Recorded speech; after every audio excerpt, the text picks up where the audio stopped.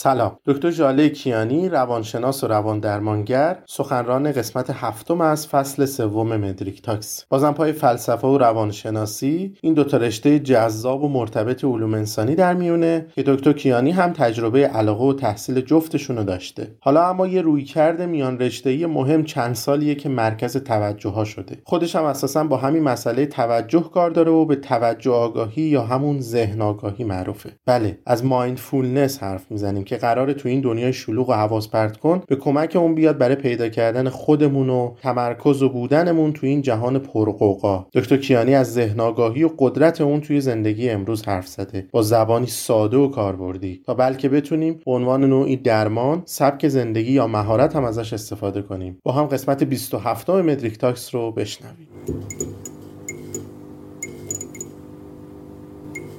سلام عرض میکنم خدمت شما. امروز قراره درباره یه واژه‌ای به اسم مایندفولنس صحبت کنیم. شاید خیلیاتون این واژه رو شنیده باشید و معناش رو ندونیم و کارکردش رو حتی. اما بیایم ببینیم که این معنا چیه.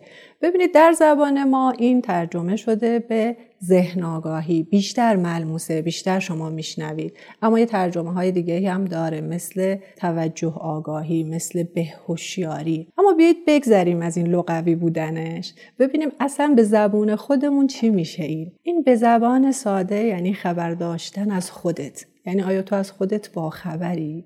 بیایم تعریف معناییش رو بگیم، ببینیم چه تعریفایی براش وجود داره. یکی از تعریفایی که برای این واژه دارن که از طرف تئوریسین این روی کرده آقای جان کاباتزین، میگه که توجه عمدی در لحظه حال بر روی چیزی خاص به صورتی که قضاوت و پیش‌داوری نداشته باشید. خب این تعریف بازم ممکنه که یه چیز تئوری باشه، باز ما رو به جایی نرسونه. اما چرا من اومدم گیر دادم به این معنا؟ واقعیتش اینه که من خودم فلسفه خوندم. اول فلسفه خونده بودم. اونجا یه تجربیاتی داشتم از جنس این که بیشتر درباره معانی بود، بیشتر درباره مبناها بود، بیشتر درباره وجود بود و خیلی فاصله داشت از سطح زمین و انگار روی فضا بود. و همیشه سوال من این بود، این معناها، این مبناها رو چجوری باید بریم زمینی بکنیم؟ چجوری به کارشون ببریم؟ چجوری تو زندگی روزمره‌مون ازش استفاده کنیم؟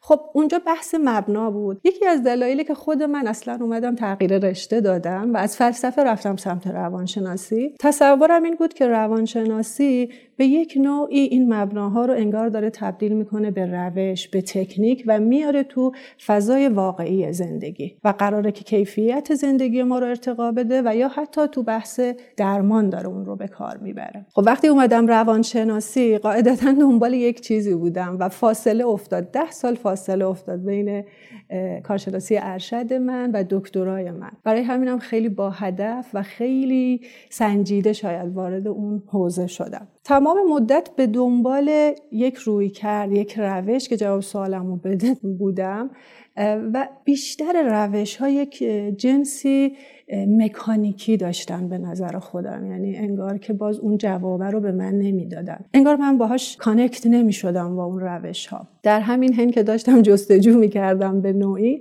به یک رویکردی برخورد کردم به اسم مایندفولنس و ذهن آگاهی. ادعاش این بود که کیفیت زندگی رو ارتقا میده و ادعاش این بود که داره در درمان استفاده میشه و اثرات عجیبی داره. رویکردهای درمانی که داشتن استفاده میشدن و توسط خیلی از روانشناسا تا 30-40 نهایتاً 50% اثر بخشی داشتن. اما این ادعاش اینه که یا مستندات و تحقیقات نشون میداد که 70% و این درصد خیلی بالایی بود تو درمان. خب این برای من سوال بود که این چه روی کردیه. وقتی که داشتم میخوندم متوجه شدم که این روی کرد جزء درمانهای موج سومه. یعنی که موج اول اومده، موج دوم اومده، کارایی به اون اندازه نداشته. موج اول ممکنه که فقط متمرکز بر ذهن، بعد متمرکز بر رفتار و این میاد هم بدن رو به کار میگیره هم ذهن رو به کار میگیره و اینجا اثر بخشیش قرار بود که بیشتر باشه. خب من واقعیتش باز شک کرده بودم. این داره یه روانشناسی مثبت رو داره میگه، یه روانشناسی زرد رو داره میگه، داره چی میگه. برای همینم وقتی دنبال یک چیزی میگشتم که این رو با اون تست بکنم، این متغیر رو روی اون بسنجم، توی اختلالات که میگشتم یک چیزی به اسم، یه اختلالی داریم به اسم ADHD، بیش فعالی و نقص توجه،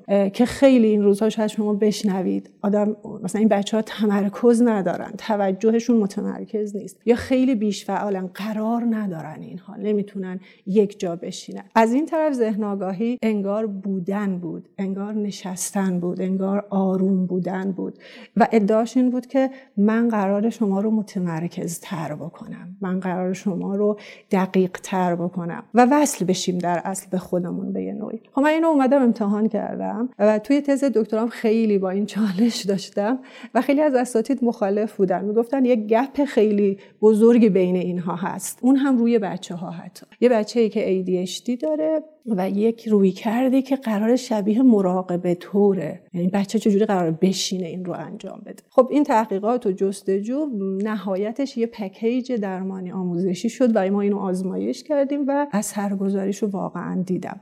تازه من بعد از اینکه اثرگذاری اینو دیدم یه مقداری به این رویکرد انگار که باورم بیشتر شد و شروع کردم به مطالعه کردن روی این رویکرد.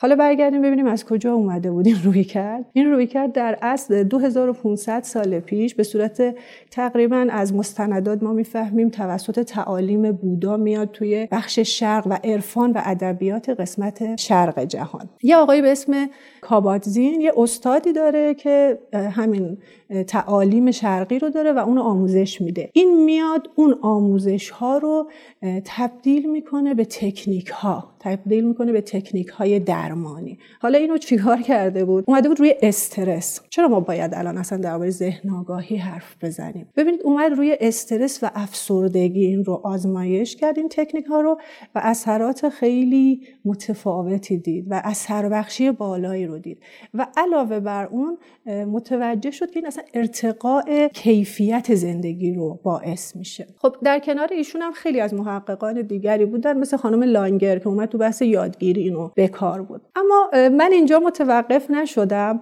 برای اینکه باز هم شما نمیتونید همینجوری بگید این اثر بخشه. مایندفولنس بیس عصب شناسی داره و این بیس عصب شناسی یعنی چی؟ یعنی ما در اصل مغزمون از دو قسمت شاید بخوایم به صورت ساده و روان، به این سادگی و به این روانی نیست، ولی اگر بخوایم منتقل کنیم چه اتفاقی داره اونجا میفته اینه که ما یک قسمتی داریم به اسم لیمبیک یا آمیگدال که بخش مثلا هیجانات، ترس، اضطراب‌های ماست که در زمان قبل‌تر و در اسطوره‌های ما در قدیم‌تر که ما مورد حمله قرار می‌گرفتیم انگار باید همیشه در حال هشدار باقی میمون و افکار منفی باید می‌داشت برای بقای خودش و از خودش محافظت می‌کرد. خب این اون موقع کارایی داشت و خیلی کارکردش رو خوب انجام میداد. بعد که ما رو به جلو میایم در دنیای معاصر وارد میشیم، این قسمت پیشانی ما یا لوب فرونتال ما بخش پیشرفته و تکامل یافته مغز ما هست که تمام تصمیمات خوب، اتفاقای خوب، نمیدونم حل مسئله، برنامه ریزی، آغازگری، سازماندهی، تفکر انتقادی، هر آنچه که به نظر خوب میاد و قسمت خوب انسانی در اینجا داره اتفاق میفته. اما چه اتفاقی میفته که در مواقع بحرانی ما منطقی عمل نمی کنیم؟ بر اساس موقعیت ما عمل نمی کنیم. قضیه اینه که یک ساقه مغزی ما داریم که وقتی که یک بحران و یک موقعیت و یک اتفاقی میفته باز اون آمیگدال ما میاد وسط کار و اون کارش رو انجام میده و ارتباطش رو با کورتکس مغز در اصل قطع میکنه. خب این اصلا چه ربطی به بحث من داشت؟ ببینید نشون داده شده که تمرینات ذهن آگاهی، تکنیک های ذهن آگاهی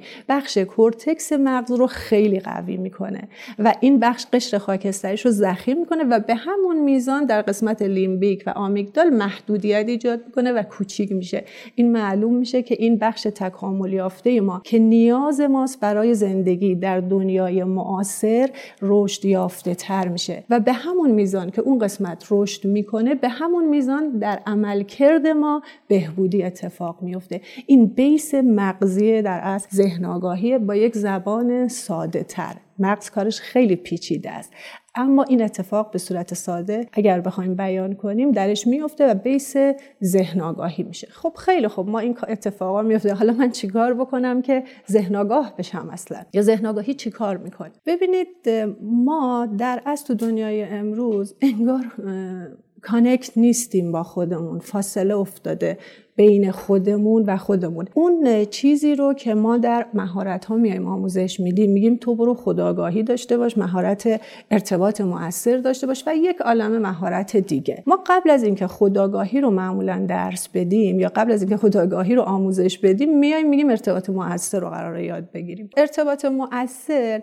مؤلفه هاش چیه؟ یکی از مؤلفه های ارتباط مؤثر اینه که خوب بشنوی، ببینی، بپذیری، ریاکشن سریع داشته باشی. اینو آیا من با خودم هم دارم؟ با اون دیگری که داره با من صحبت میکنه ممکنه سعی بکنم داشته باشم، اما در مقابل خودم هم دارم، خودم رو میشنوم، خودم رو میبینم، در مقابل اون صداهای سرزنشگر و کنترلگر درونی خودم آیا ریاکشن منفی دارم یا وای میسم ببینم اینا از کجا داره میاد؟ من چرا میگم فاصله افتاده بین من و خودم یک جورایی؟ برای اینکه تو این دنیا انگار من فکرمم، من هیجانمم، فکر من میاد منو مدیریت میکنه، فکر من از ذهن من میاد، این نشخوارهای ذهنی، این صداهای درون من میگه من کیم، در صورتی که اون من نیستم، اون بخشی از منه و فکر منه و هیجان منه. اما این فاصله افتاده بین من و خودم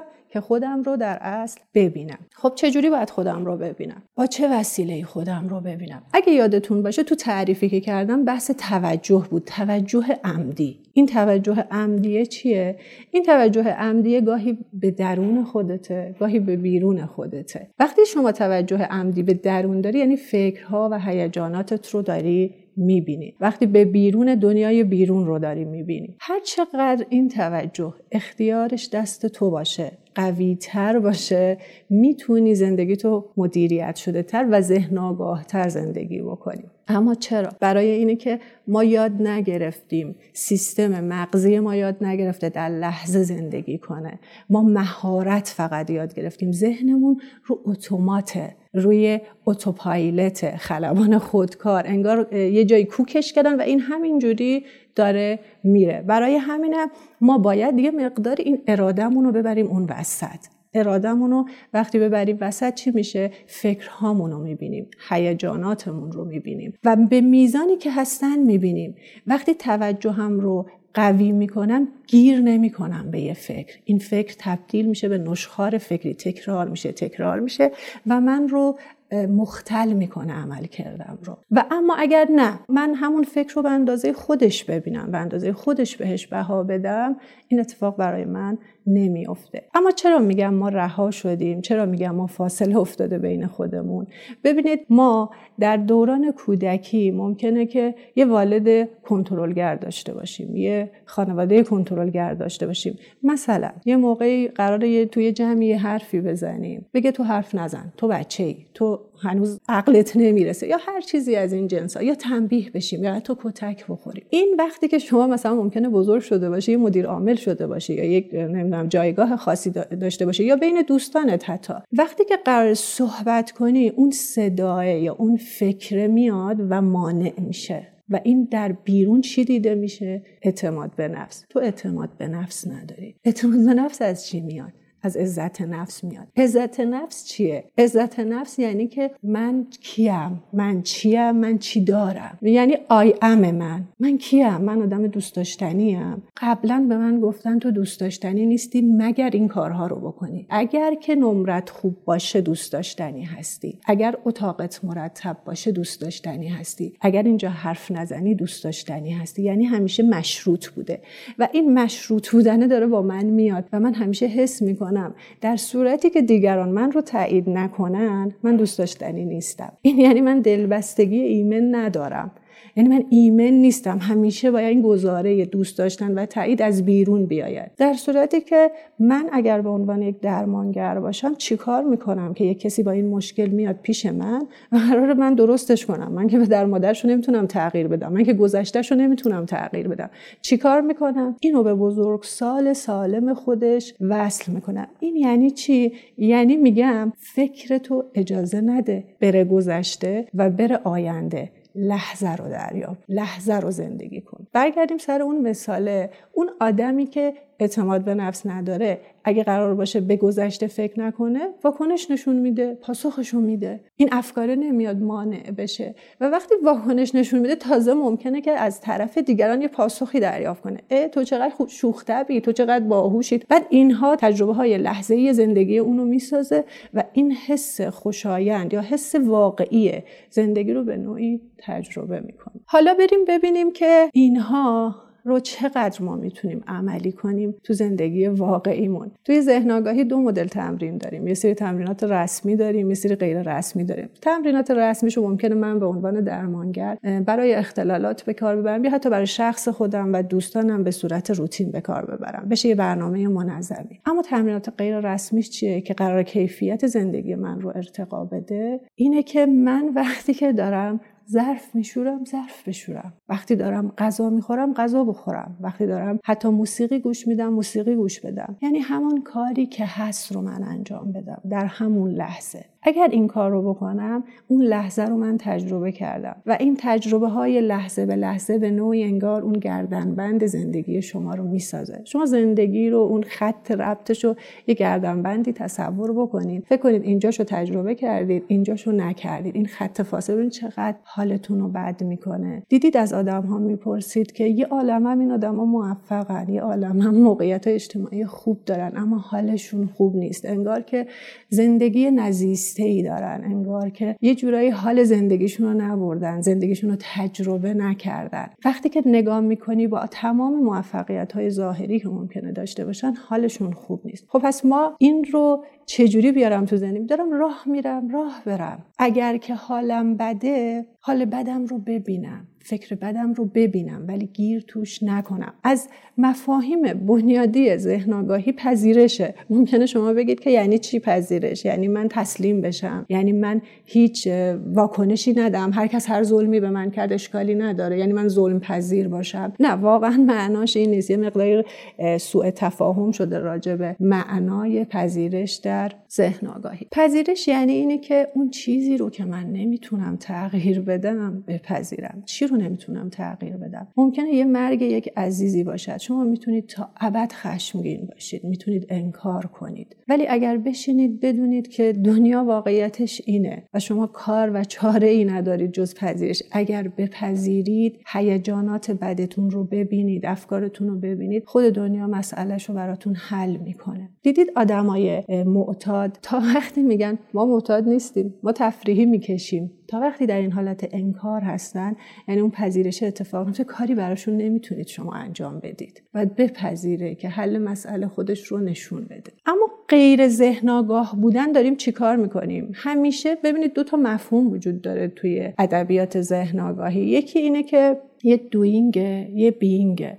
ذهن آگاهی قراره شما رو بیاره تو حوزه بینگ، یعنی بودن، هستن. باید بعضی وقتا وایسید، ببینید دنیا رو، تجربهش بکنید، هیچ کاری نکنید، فقط مشاهده کنید، هیچ واکنشی نشون ندید، یعنی ریاکشن نداشته باشید، یه کمی منعطف باشید، یه کمی صبر بکنید. اینا واژه‌های اصلی و بنیادی مایندفولنس هست. چرا؟ برای شما نیاز دارید برای اینکه عملکردتون بهتر باشه این کارها رو بکنید. مثل سکوت در بین نوت‌های موسیقی. اگر این سکوت نباشه شما هیچ موسیقی خوبی رو نخواهید شنید. اصلا موسیقی وجود نداره. تند رفتن، دویدن، صداهای نابهنجار شما میشنوید. اگر تو زندگیتون صبر نکنید، اگر وای نسید یه لحظه مشاهده کنید، اگر وای نسید یه چای خوب رو فقط چایی بخورید، اگر دارید با همسرتون صحبت میکنید فقط با همسرتون صحبت کنید، اگر با بچه‌تون صحبت میکنید فقط با بچه‌تون صحبت کنید، اگر این کارا رو نکنید از دست دادید.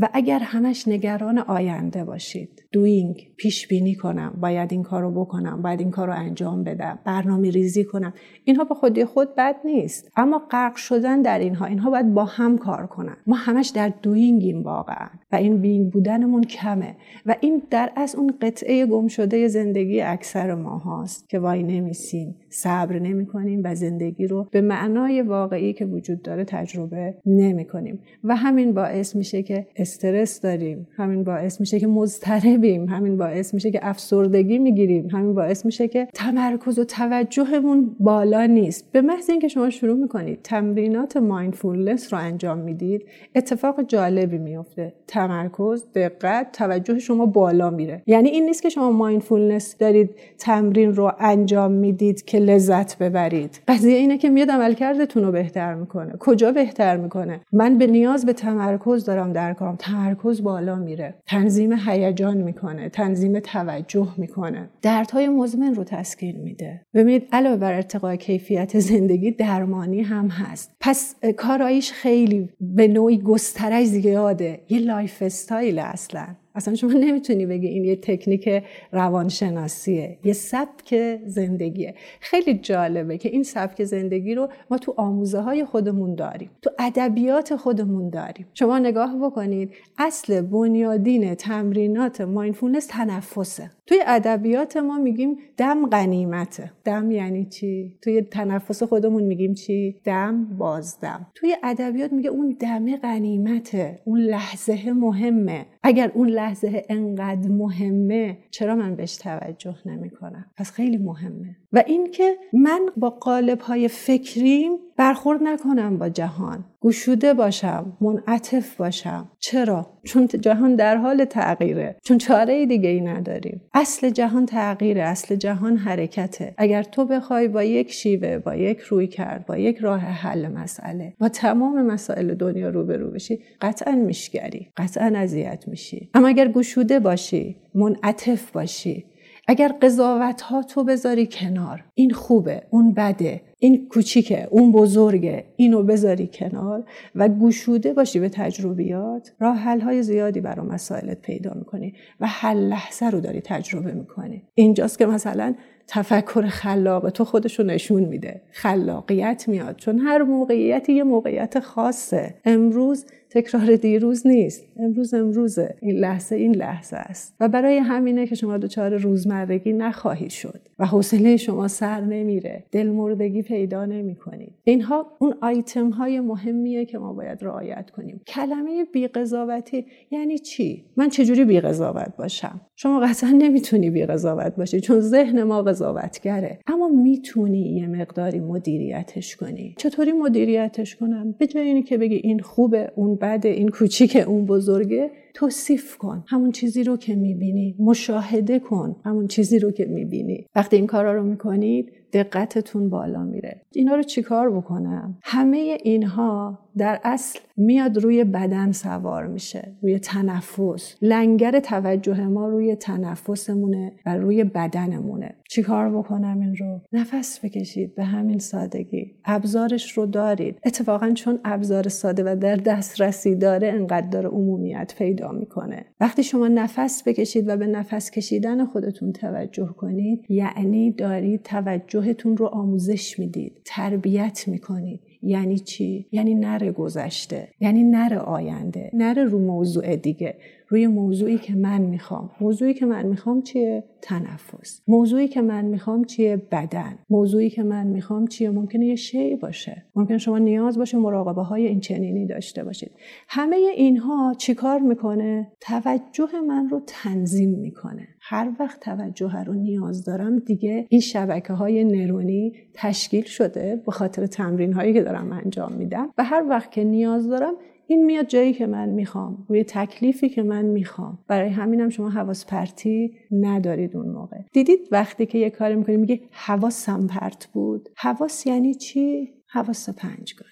دیدن، شنیدن، بویدن، چشیدن. من لحظه رو چجوری تجربه کنم؟ لحظه رو بچش. چجوری غذا میخوری؟ غذا بخور. طعمش رو، رنگش رو، بوی غذا رو، اون وقت چیه؟ من حواسمو جمع کردم. وقتی حواسمو جمع میکنم یعنی چی؟ یعنی یه لنگری برای توجه انداختم و توجهم رو آوردم اونجا. همین باعث میشه که من اون لحظه رو عیناً تجربه کنم. و برای اینه که مثلا یه مثالی شاید خوب باشه اینجا بگم، شاید همه آدم‌ها یک بار عاشق میشن. عشق اولشون چرا انقدر یادشونه؟ چرا انقدر زیر و بم و همه اتفاقات بد و خوبشون همیشه هست؟ شاید برای اینه که اولین بار با تمام حواسشون، با تمام فکرشون، هم با هر آنچه که دارن در اون موقعیت قرار میگیرن و تجربه میکنن. برای همینه اون یه تجربه زیست است و انگار بعدن هر اتفاقی در این راستا براشون میفته با اون مقایسهش میکنن. دیگه با پیشفرضشون، با قضاوت‌هاشون وارد تجربه‌های دیگه‌ای میشن. پس خیلی مهمه که ما با تمام حواسمون در دنیا حضور داشته باشیم و با تمام حواسمون در اصل تجربه دنیا رو انجام بدیم.